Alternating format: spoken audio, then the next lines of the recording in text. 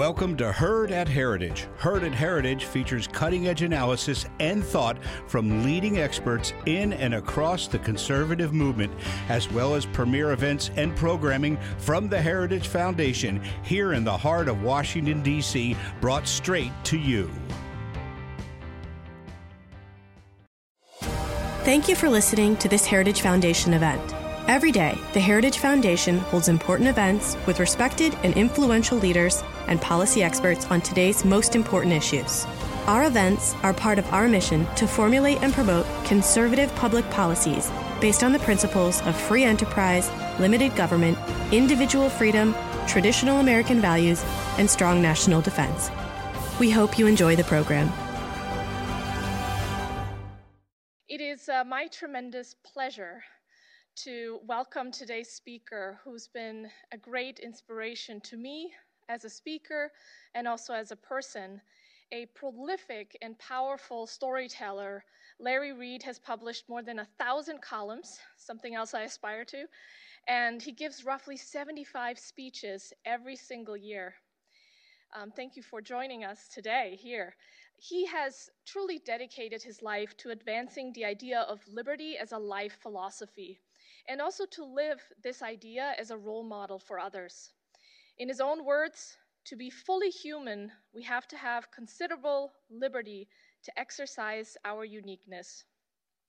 A major theme in Larry's work throughout his books and speeches is the importance of building and preserving virtues and character. Self-improvement comes first. According to Larry, if you really want to change the world, you have to first improve yourself. And that couldn't be more true. Today, he speaks to us as President Emeritus of the Foundation for Economic Education, the world's oldest free market think tank, where he was president for more than 10 years. Previously, he served for about 20 years as president of the Mackinac Center for Public Policy in Michigan, and he taught economics full-time from 77 to 84 at Northwood University, where he also chaired the department during his tenure. I believe that's prepared Larry well for connecting with audiences of all ages. Today, he'll share with us what led to the decline and fall of the Roman Empire. May we heed his lessons well and do everything that's in our power to preserve our republic, the United States of America. Please join me in welcoming Larry to the stage.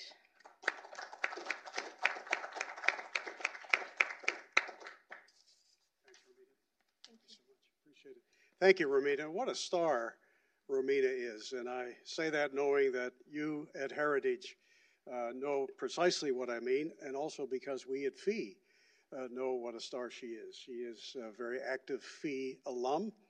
I'm not sure when you first came to a FEE seminar, but 2008, it's been 11 years ago, and she's a very active member of our FEE alumni board. So thank you for that very kind introduction, Romita, and thank you all for coming today. It's a pleasure to be here. I've always, way back to the earliest days of the Mackinac Center, if not before, always thought of Heritage as sort of the mothership of think tanks in the liberty movement, and we were always inspired by your example. And over again in Michigan in the late 80s, when we started the Mackinac Center, people would ask, well, what do you have in mind? What do you want to do? Or what is it that you hope to accomplish? We would often say, we want to be thought of as the Heritage Foundation of Michigan, the organization in our state that provides market solutions to economic problems in our state. And I'm so glad, as I fully expected, Romita, that you got my new title correct, President Emeritus. I was just talking to my old colleague, Diane Katz, about how when I assumed that title in May of last year, I think it was the very first speaking engagement I had, someone introduced me as President Emeritus, which gave me the opportunity to say, no, I take medication for that. But it surprised me that, and that was the first of several occasions when that word has been mispronounced. As you know, it's from the Latin, so it's especially appropriate, perhaps, to make mention of that. As Romita mentioned, I want to talk to you about Rome today. I want to begin by giving you an idea where I'm coming from as I look at Roman history and try to apply the lessons to be learned to our experience here in America today. I've often been asked over the years, whether it be in a state context, national, or beyond, what do you think is the most important issue? Usually it's, in the country at the moment. What's the most important issue? And people typically expect me to say, well, the national debt or out of control spending or taxation, things of that nature. And they are certainly high on my list of big problems. But I think the answer to that question is the same today as it ever was in this country, and it's the same as it's always been anywhere. And that is the number one issue that determines the rise and fall of nations is character. And so you'll see some character themes, I think, worked into this talk, because I think ultimately that's what decides where a country is going. I can't think of a country that didn't rise to true greatness, not just military prowess, but actual greatness in terms of the values it represented and the impact it made for the good on the course of the world. I've never come across a country that rose to that kind of true greatness without a substantial reservoir of character in its people. And I can't think of a country that lost that reservoir of character and that kept its liberties. And in most cases, if it lost that character, it lost its very existence, at least quite frequently in history. So that will be a bit of a theme, because I firmly believe that Rome's rise to substantial greatness in so many positive ways was due to character, and its slide into oblivion was due largely to its erosion of character.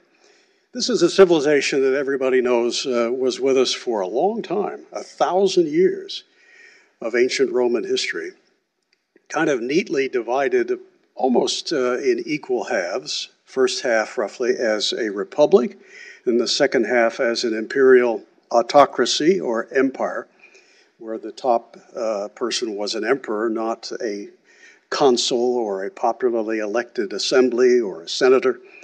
Those are two very different Romes, the first 500 years versus the second 500 years. And also that division occurs roughly at the time of the birth of Christ. So think of Rome as roughly as a republic, 500 years from 508 BC to late in the first century BC, giving way to that of the empire, which lasted about another 500 years and finally came to an end in the West in the year 476 AD. Like America, Rome was born in revolt against tyranny, against monarchy in 508 BC. And at that point, Romans were fed up with one-man rule, so much so that they basically said, we don't want any more of that, no more kings. In fact, over a course of a number of years, they established institutions that look a lot like some of those that characterize this country. They established a Senate. It was populated by people who could trace their ancestry back to the earliest Romans, so it was not a popularly elected assembly. But in addition to the Senate, they had popularly elected assemblies. And over the course of time, the conflict between those two would largely resolve itself in favor of the popularly elected assemblies, with more ability of those assemblies elected by people who had the franchise to actually affect policy in ancient Rome. You think of the achievements of the Roman Republic in so many ways, they are astounding and would not be equaled or paralleled for hundreds of years after the collapse of the empire in the West.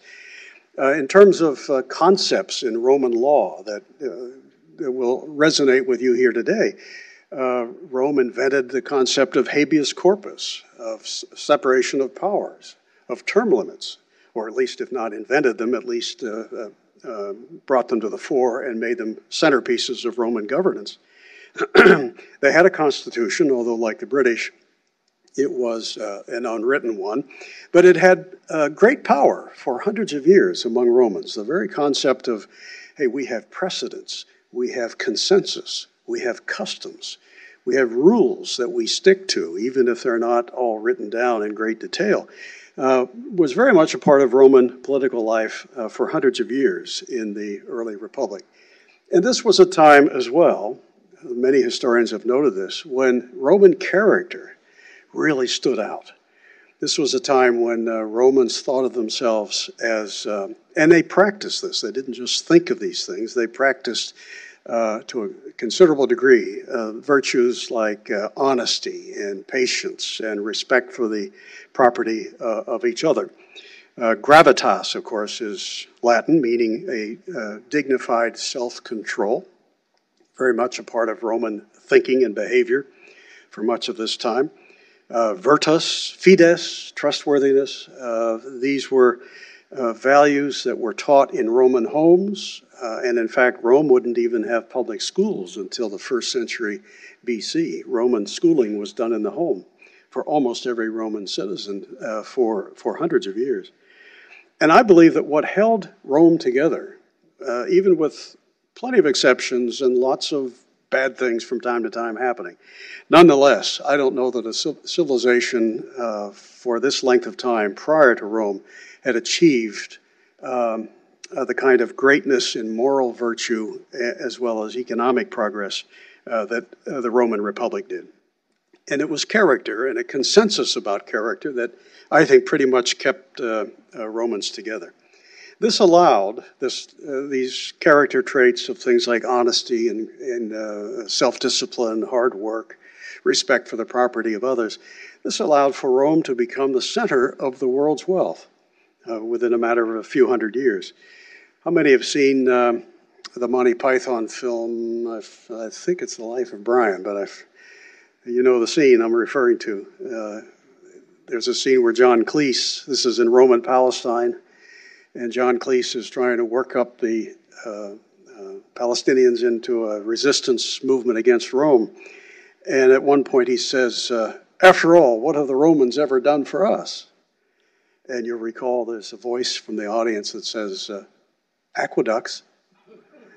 And then he says, well, okay, but other than aqueducts, what have the Romans ever done for us? And that begins a cascade of sanitation, peace, public order, education, architecture, and then, a whole list of things. And then he finally sums it all up and he says, okay, other than this long list of things, what have the Romans ever done for us? Well, that's a kind of humorous way to pay tribute to the greatness that Rome had become within a few hundred years of its founding.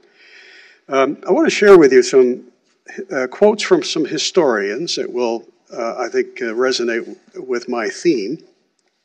One of them is a more recent historian. The others are actually Romans from the 1st century BC up to the 1st century AD.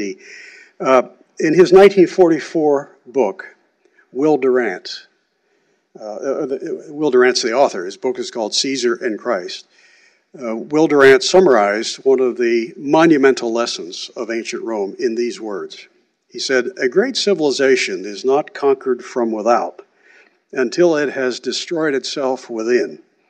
The essential causes of Rome's decline lay in her people, her morals, her class struggle, her failing trade, her bureaucratic despotism, her stifling taxes, her consuming wars.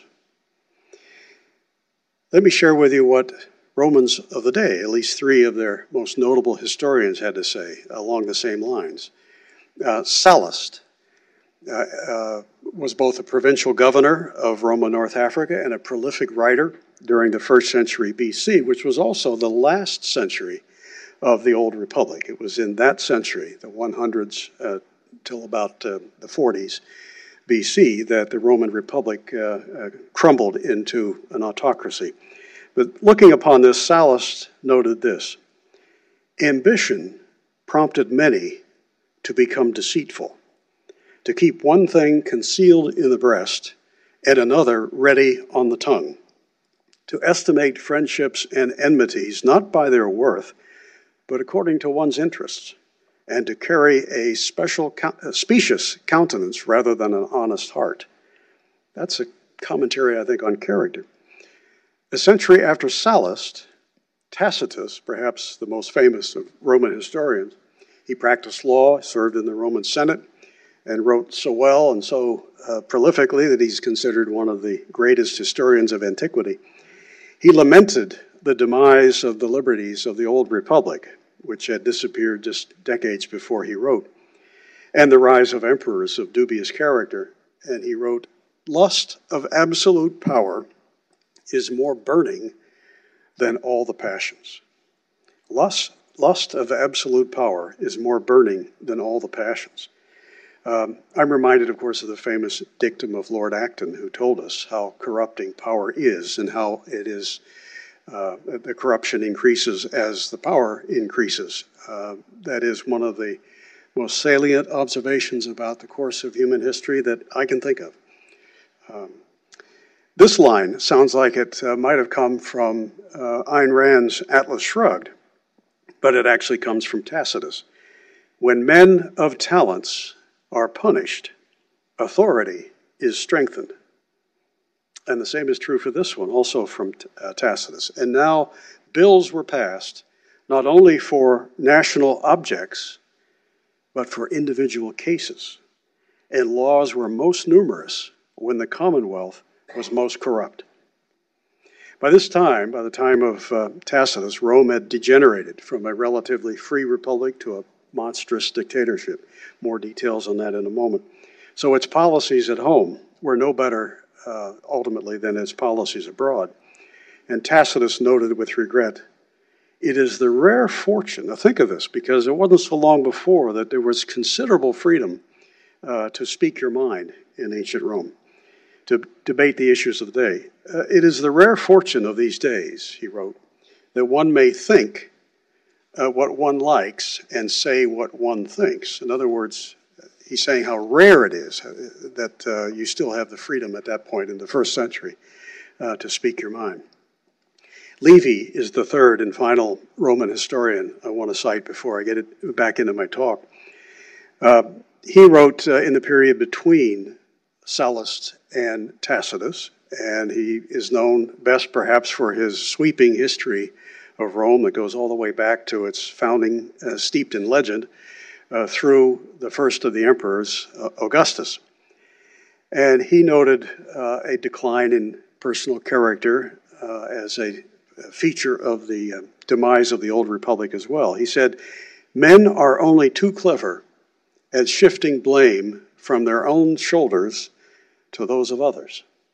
Such is the nature of crowds. Either they are humble and servile or arrogant and dominating. They are incapable of making moderate use of freedom, which is the middle course, or of keeping it." He also wrote that there is nothing that is more often clothed in an attractive garb than a false creed. And finally, a few words from Livy on the importance of knowing history. He said, "The subjects to which I would ask each of my readers to devote his earnest attention are these: the life and morals of the community, the men and the qualities by which through domestic policy and foreign war dominion was won and extended. Then as the standard of morality gradually lowers, let him follow the decay of the national character, observing how at first it slowly sinks, then slips downward more and more rapidly, and finally begins to plunge into headlong ruin until he reaches these days in which we can bear neither our diseases nor their remedies." And finally, there is this exceptionally beneficial and fruitful advantage to be derived from the study of the past, that you see, set in the clear light of historical truth, examples of every possible type. From these you may select for yourself and your country what to imitate and also what, as being mischievous in its inception and disastrous in its issues, you are to avoid. Those comments by three very prominent Roman historians all hint at what I think is the major factor in Rome's rise as well as its decline, and that is, again, character. I remember 2 years ago in April giving a similar talk at the University of Denver. This is going to be a much friendlier audience, I know. But in that talk, I was 5 minutes into it, and all I had talked about were some of the great achievements of ancient Rome, the material achievements. And I mentioned that Roman road building would not be eclipsed in magnitude until the U.S. interstate road building campaign of the 1950s. And that's when one of about 15 students who sort of strategically planted themselves in the audience to raise a fuss at the right point, one of them blurted out, "That's not true." And I said, "Excuse me, what are you talking about?" He said, "No, the Mayans built more roads than the Romans." I said, "You got to be kidding. You mean the Mayans of Guatemala? They built more? I mean, you could take the entire Mayan Empire and stick it in half of the Roman province of Egypt, and yet they built more roads?" He insisted that that's what his professors had told the students. I don't know if that's true or not, but it puzzled me for a long time until I realized in today's politically correct environment in so many universities, I think it's almost a sin in some of those quarters to suggest that white European people of any time period have accomplished such great things as the Romans did. That indigenous peoples are always the heroes. Anyway, I hope that's not what's being taught these days, because Roman road building truly was on a scale that would not be eclipsed for centuries until the U.S. in the 1950s. I have a few interesting measures of some of Rome's greatness. And some of these actually are a few decades into the period of the empire, because there was some momentum from the old Republic days, and the peace that Augustus brought certainly helped to at least put Rome briefly back on a path to some progress. In 70 A.D., well into the empire period, there were 1 million people in Rome. Not until London in the 19th century would any city on the planet approach that size again. Anybody want to guess the size of Rome at its nadir during that same geographic region? How many people did Rome have at its lowest point, which happened to be in the Middle Ages? Anybody want to guess what that number would be? How low it got? 17,000. From a city of 1 million to as low as 17,000 some centuries later. When Vespasian started building the Colosseum in 70 AD, Rome was 10 times the size that it was when Napoleon invaded almost 18 centuries later. The Colosseum sat 45,000 people with standing room for as many as another 20,000. In 100 AD, you could travel from Egypt to France on paved roads with only one currency and one passport in your pocket.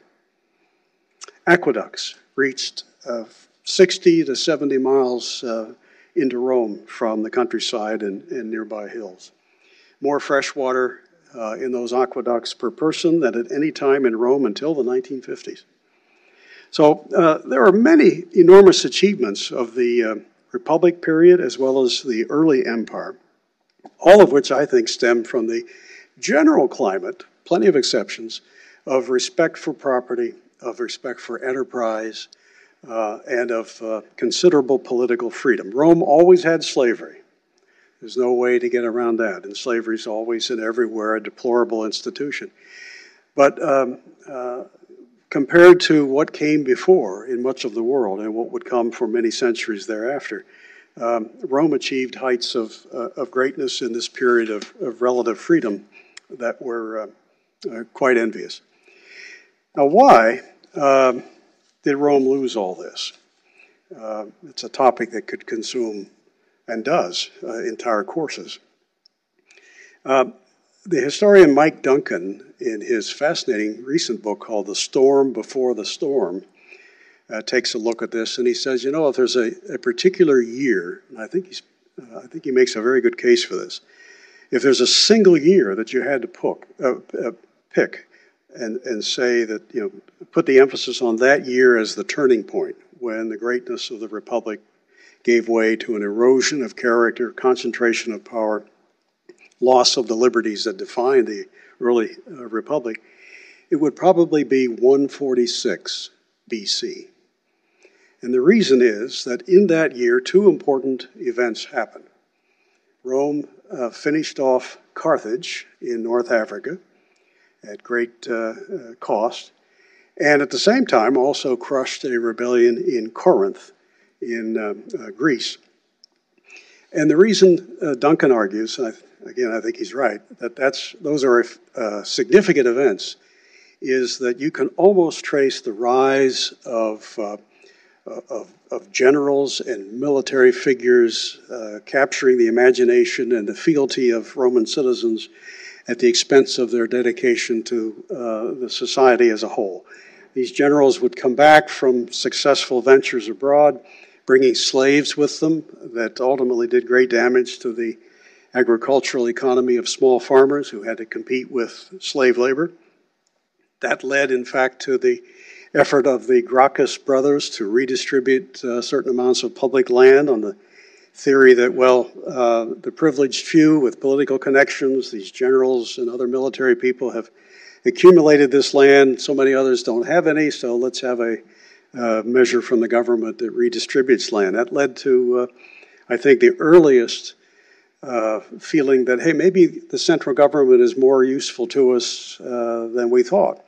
Maybe instead of just thinking of it as an institution that protects us or guarantees our liberties, we should think of it also as an institution that provides for our well-being. There are three effects, practical, real-world effects of the erosion of character that I think begins about this time. One is that Romans became more tolerant of costly foreign adventures, thinking that there would be opportunities for gain when the generals brought back the wealth that it did from other lands. It was also the rise of the welfare state at this time that shows itself first in the form of free grain or subsidized grain for large numbers of people. Ultimately, that becomes not just a privilege, but a right that the state should provide you with. And that was a hallmark, I think, in the slide of Rome into a destructive, costly, calamitous welfare state. And politically, you find that Romans who once had such dedication to the institutions that gave them their political liberties, such dedication that, in fact, if you ever even hinted, say in 200, 300, 400 BC, that you'd like to become a king or you'd like to concentrate power and in some way, you had to get out of town because Romans felt that that was something that they didn't want to have anything to do with. And anyone who was thought to be conniving for the concentration of power would be quickly dealt with one way or the other. But it was an increasing willingness in that first century BC to cut corners, to compromise on constitutional norms in service of either the welfare state or the general that got you the goodies that he brought or whatever, that I think were great manifestations of this slide away from the old virtues to the embrace of welfare state virtues, of anything goes, get it now. Don't think of the long run, think of what you can get for yourself now at the expense of others without regard to things like other people's property rights. That increasingly characterizes the first century BC. And not coincidentally, that is also the time when Rome descends into constant conflict, internal conflict and strife. I think every welfare state, the bigger it gets, sooner or later is going to confront this issue. When government becomes this massive apparatus, seizing so much of other people's money and then redistributing it, lots of people want to get in charge of that, either to keep it at bay, keep it out of their pockets, or get something at other people's expense. It is a prescription, this concentration of power for the redistribution of wealth, that is the seed of so much conflict that came to characterize ancient Rome at this time. There's an old story. How many remember a man named Tom Anderson? He was a humorist, a conservative humorist back in the 50s and 60s from Pigeon Forge, Tennessee. I first heard this story from him, and I think it really can be applied to some of the lessons from Roman history. He told the story of a band of wild hogs that lived along a bend of a river somewhere in my state now, Georgia.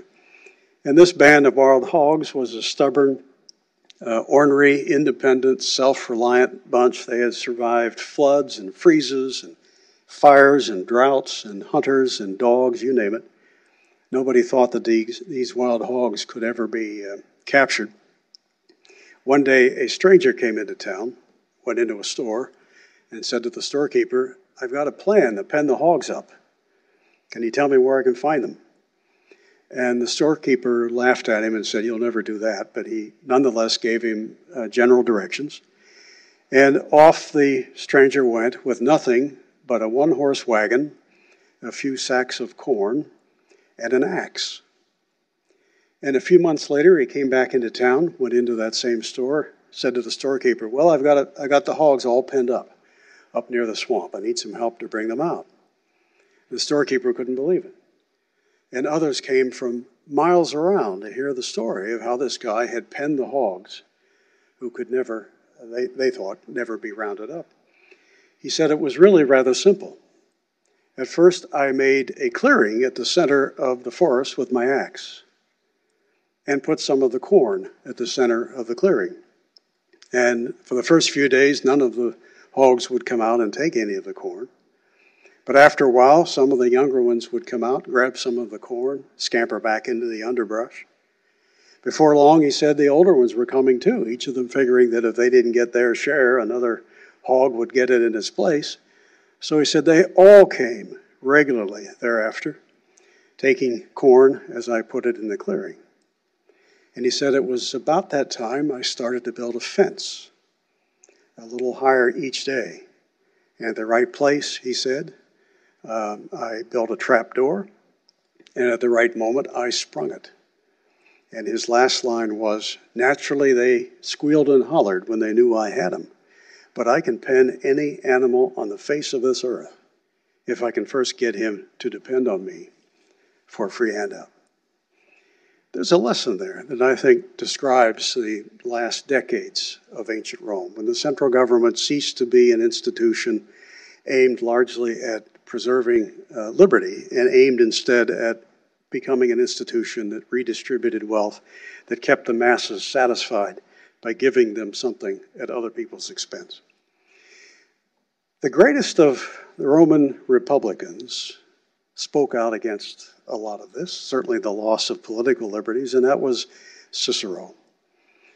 I've often thought, if I had the ability to go back in time, and if I could pick 10 people who've lived in history and spend an hour with each of them, I've often wondered, who would I pick? And every time, that list changes a little bit from time to time, but Cicero was on that list all the time.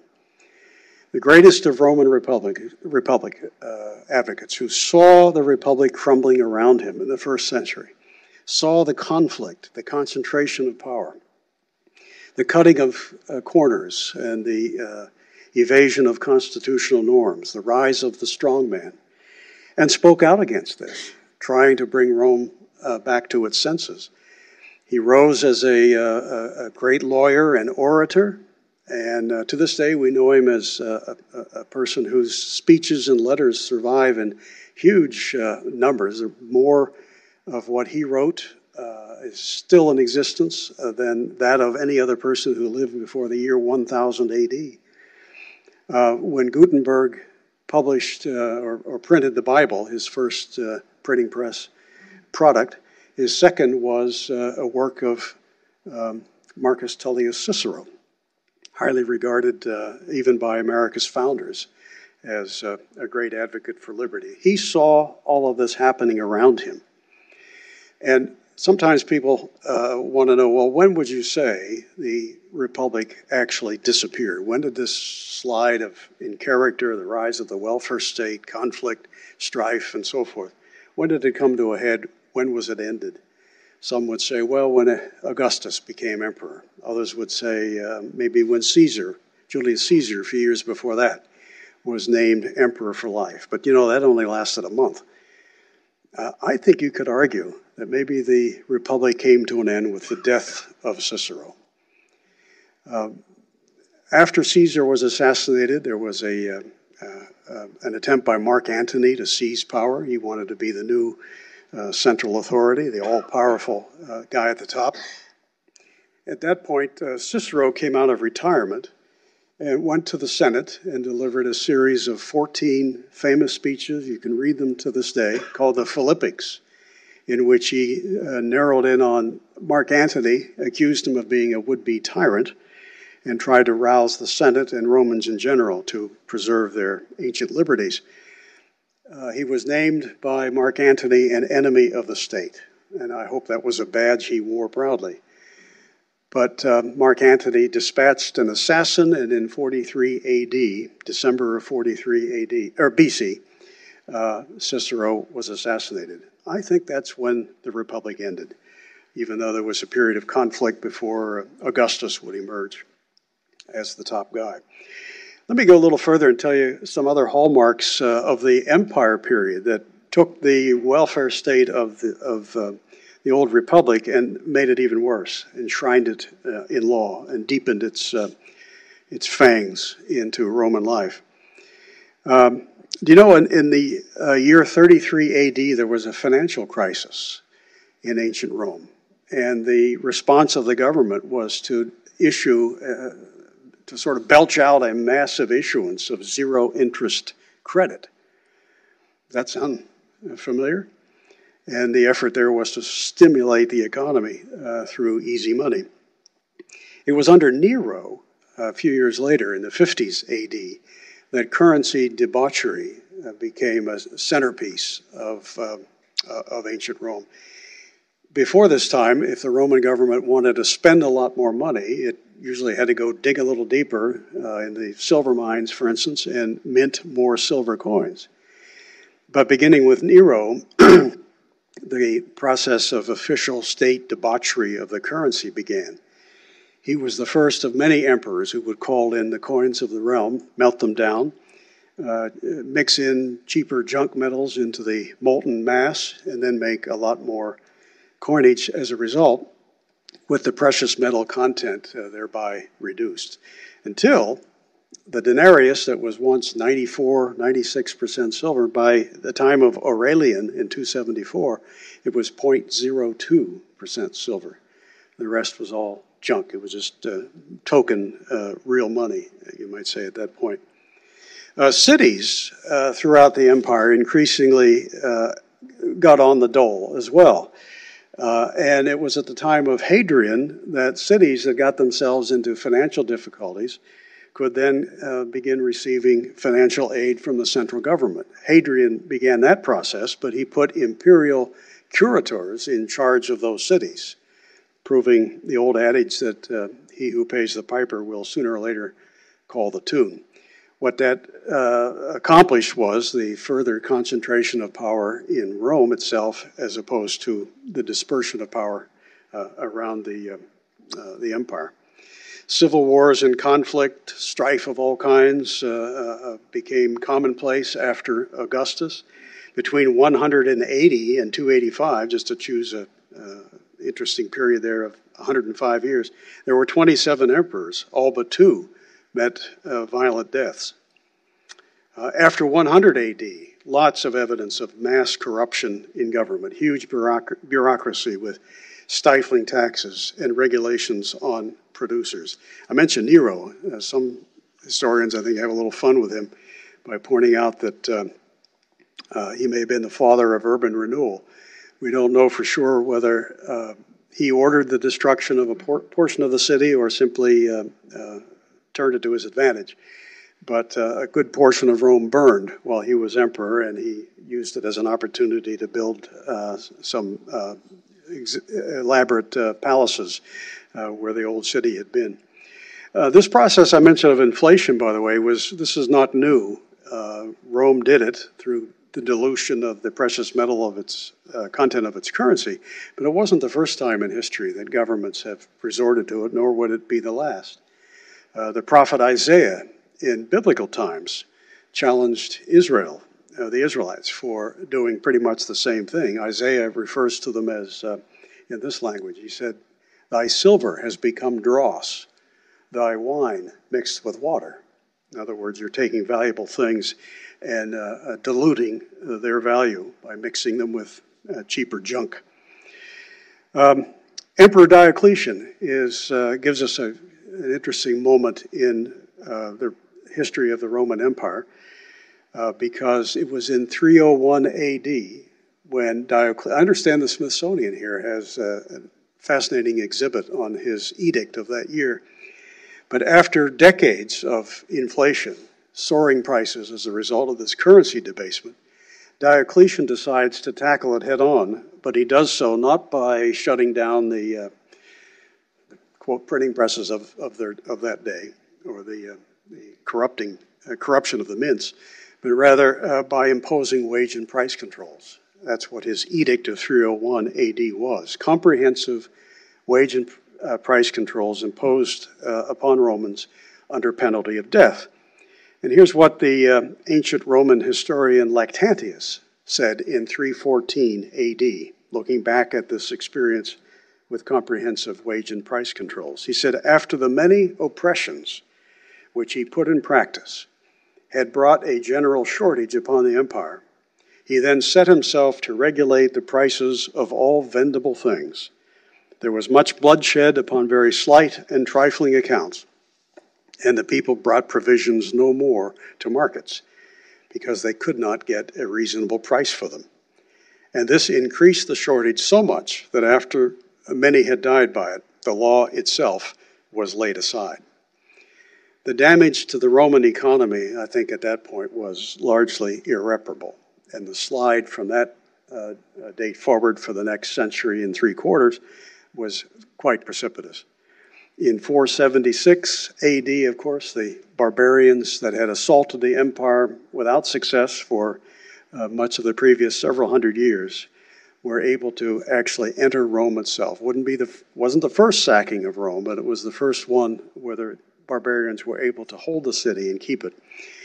And the Germanic chieftain by the name of Odoacer pushes aside the last of the Roman emperors and declares himself as the new authority.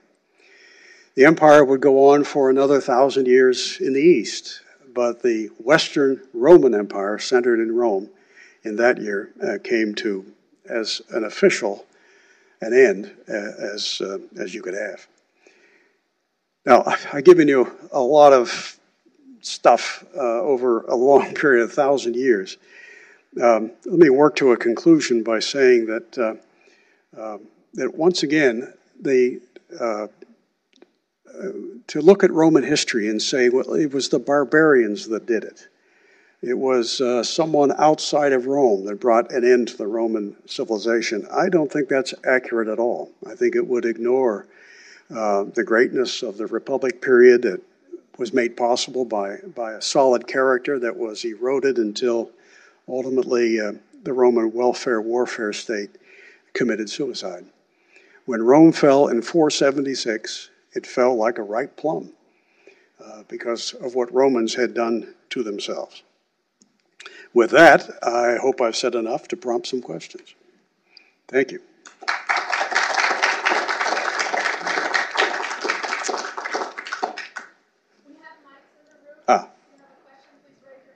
Okay. Hi, thank you. Tom Savage with ALEC. Hey, Tom. Thank you for your talk today. And I was thinking of a later, I guess maybe philosopher, Machiavelli, in his discourses on Livy, where he talks about, whether it's a monarchy, an aristocracy, or a republic, sooner or later people give into their vices, and that's how these civilizations fall apart. And I was wondering if you had any thoughts of that, where Machiavelli seems a bit more pessimistic that people will give into their vices, whether it's sooner or later, it's going to happen. Oh. Well, that certainly describes what happened in Rome and has happened in many other places in history.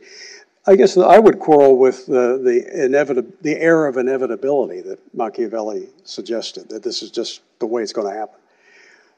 Because I believe people are creatures of ideas. If I thought decline is inevitable, I suppose I'd throw in the towel and find something else to do, and maybe all of you would as well. But we're in this battle of ideas because we recognize that people are creatures of what goes on up here. They can change their minds, they can change their thinking, they can wise up, and they can change the course of history. So that would be my biggest beef, I think, with that aspect of Machiavelli. I think you can turn things around, and we're in the process of doing it, aren't we, Romita?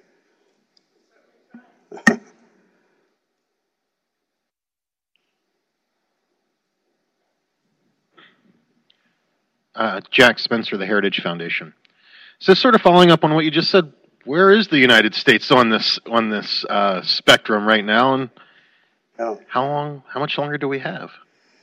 Along these lines, let me just recommend a book that came out maybe 10 or 12 years ago by Thomas Madden called Empires of Trust. And he addresses this very question. He draws parallels and then attempts to suggest where America might be vis-a-vis ancient Rome. It's a very tricky business because civilizations, especially separated by 2,000 years, have their own idiosyncrasies, peculiarities. One has to be careful not to draw precise parallels. But if you look at that Roman timeline, I would say we certainly aren't at the phase yet where the Constitution has become essentially meaningless. Although, wouldn't you agree with me if I were to say that the understanding of, the dedication, the commitment to constitutional principles today may not be as strong as it was a few decades ago?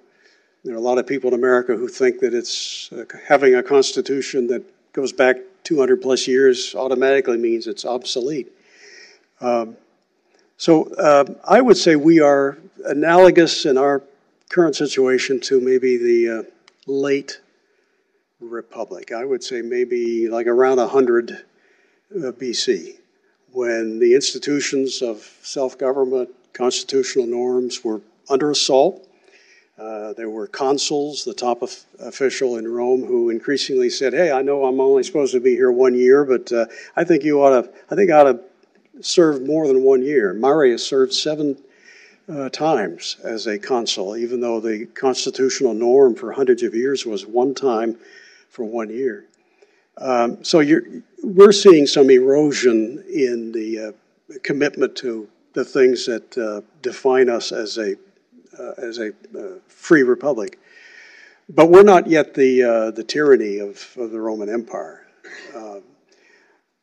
But I would say, unless there's a renaissance of character in this country, I don't know that you can commit some of the same sins that places like ancient Rome committed and allow your character to erode to the extent they did and not suffer similar consequences.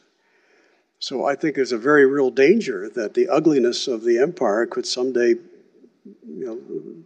look like our future, unless we revive character. Again, the most important issue, anywhere and at all times, I think, is character. Everything hinges on it.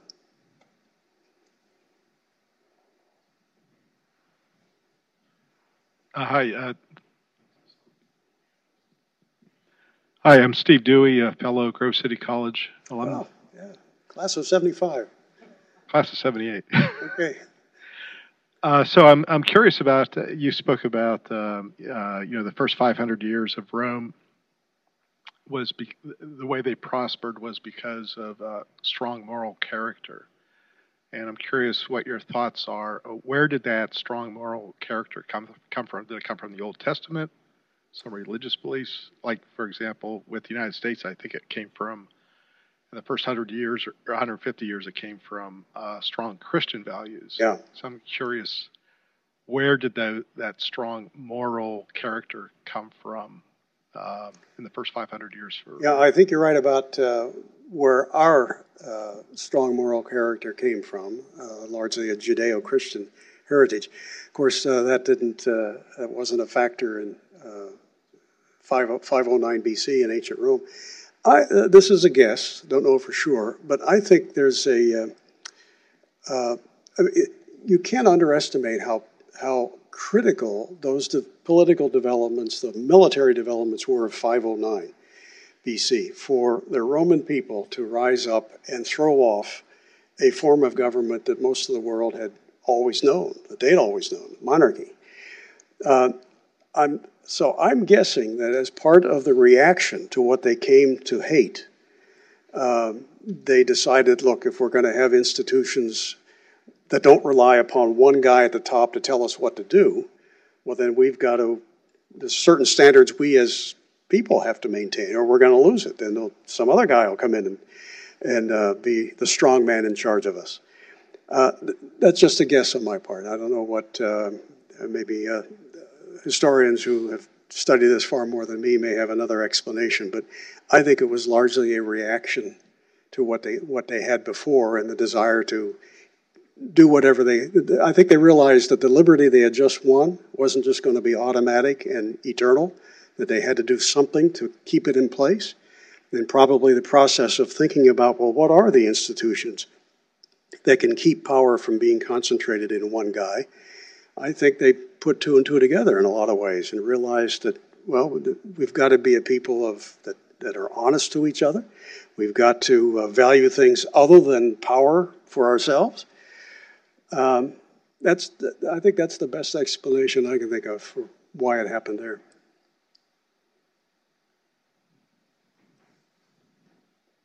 Thank you so much, Larry. Diane Kansas, you know, from Heritage. So following on that comment, I wonder if there's something inherent in civilizations as they evolve where character begins to break down because of either complacency or the luxuries of wealth or other changes, and there's a tipping point at which decline sets in. Boy, that's kind of an eternal question, isn't it? I wish we had a hard and fast, obvious answer to that. Let me venture an answer that calls upon several factors here. And you touched on one, and that is, I forget how you worded it, Diane, but something about wealth that you mentioned. I think, and you find this in some of the exhortations of Jesus in the New Testament, where he talks about wealth. And he's not opposed to wealth, but he warns about its temptations. And I think throughout time, there is wealth is not easily handled by a lot of people. You see this, don't you see it so evident in places like Hollywood, where sometimes fortunes are made quickly, or in sports. And then you discover really the inner character of some of these people, and some of them just can't handle wealth. They allow it to corrupt themselves, and in no time at all, they go from having anything and everything to losing their own souls. So part of it is that. I think it takes character for a people to first of all accumulate and produce great wealth, but then also to prevent it from tempting you to do some things you shouldn't. I think that's a factor. When Rome became wealthy, I think a lot of people kind of forgot, well, where did that all come from? Let's just say that guy's got more than me, so let's just go take it. That sounds like a quick fix to so many personal problems, maybe, but it comes at the expense of some of the old values you used to believe in, like you work for a living, you don't vote for one.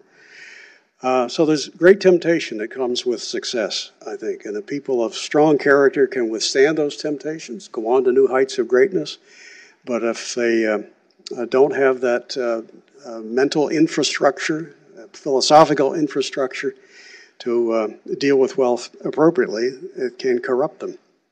I also think the most corrosive influence in human history, I think, is the desire for power.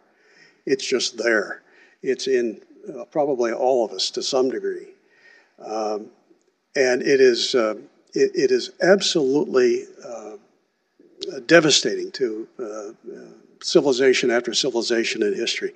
This desire to be in charge, to push somebody else around, to take their stuff, to tell them what to do. It takes character to resist those temptations, especially if you've already got a little bit of power. In no time at all, a little bit leads to the desire to have more. It leads to an inflated sense of one's value and worth and knowledge.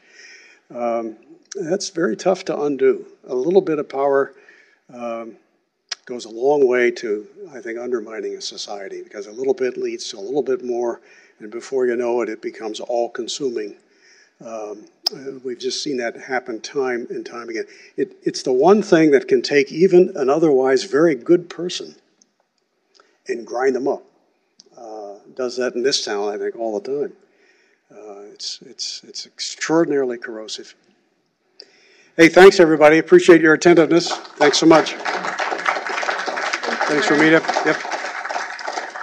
Thank you so much for joining us. I would like to invite all of you now to please join us outside for a reception.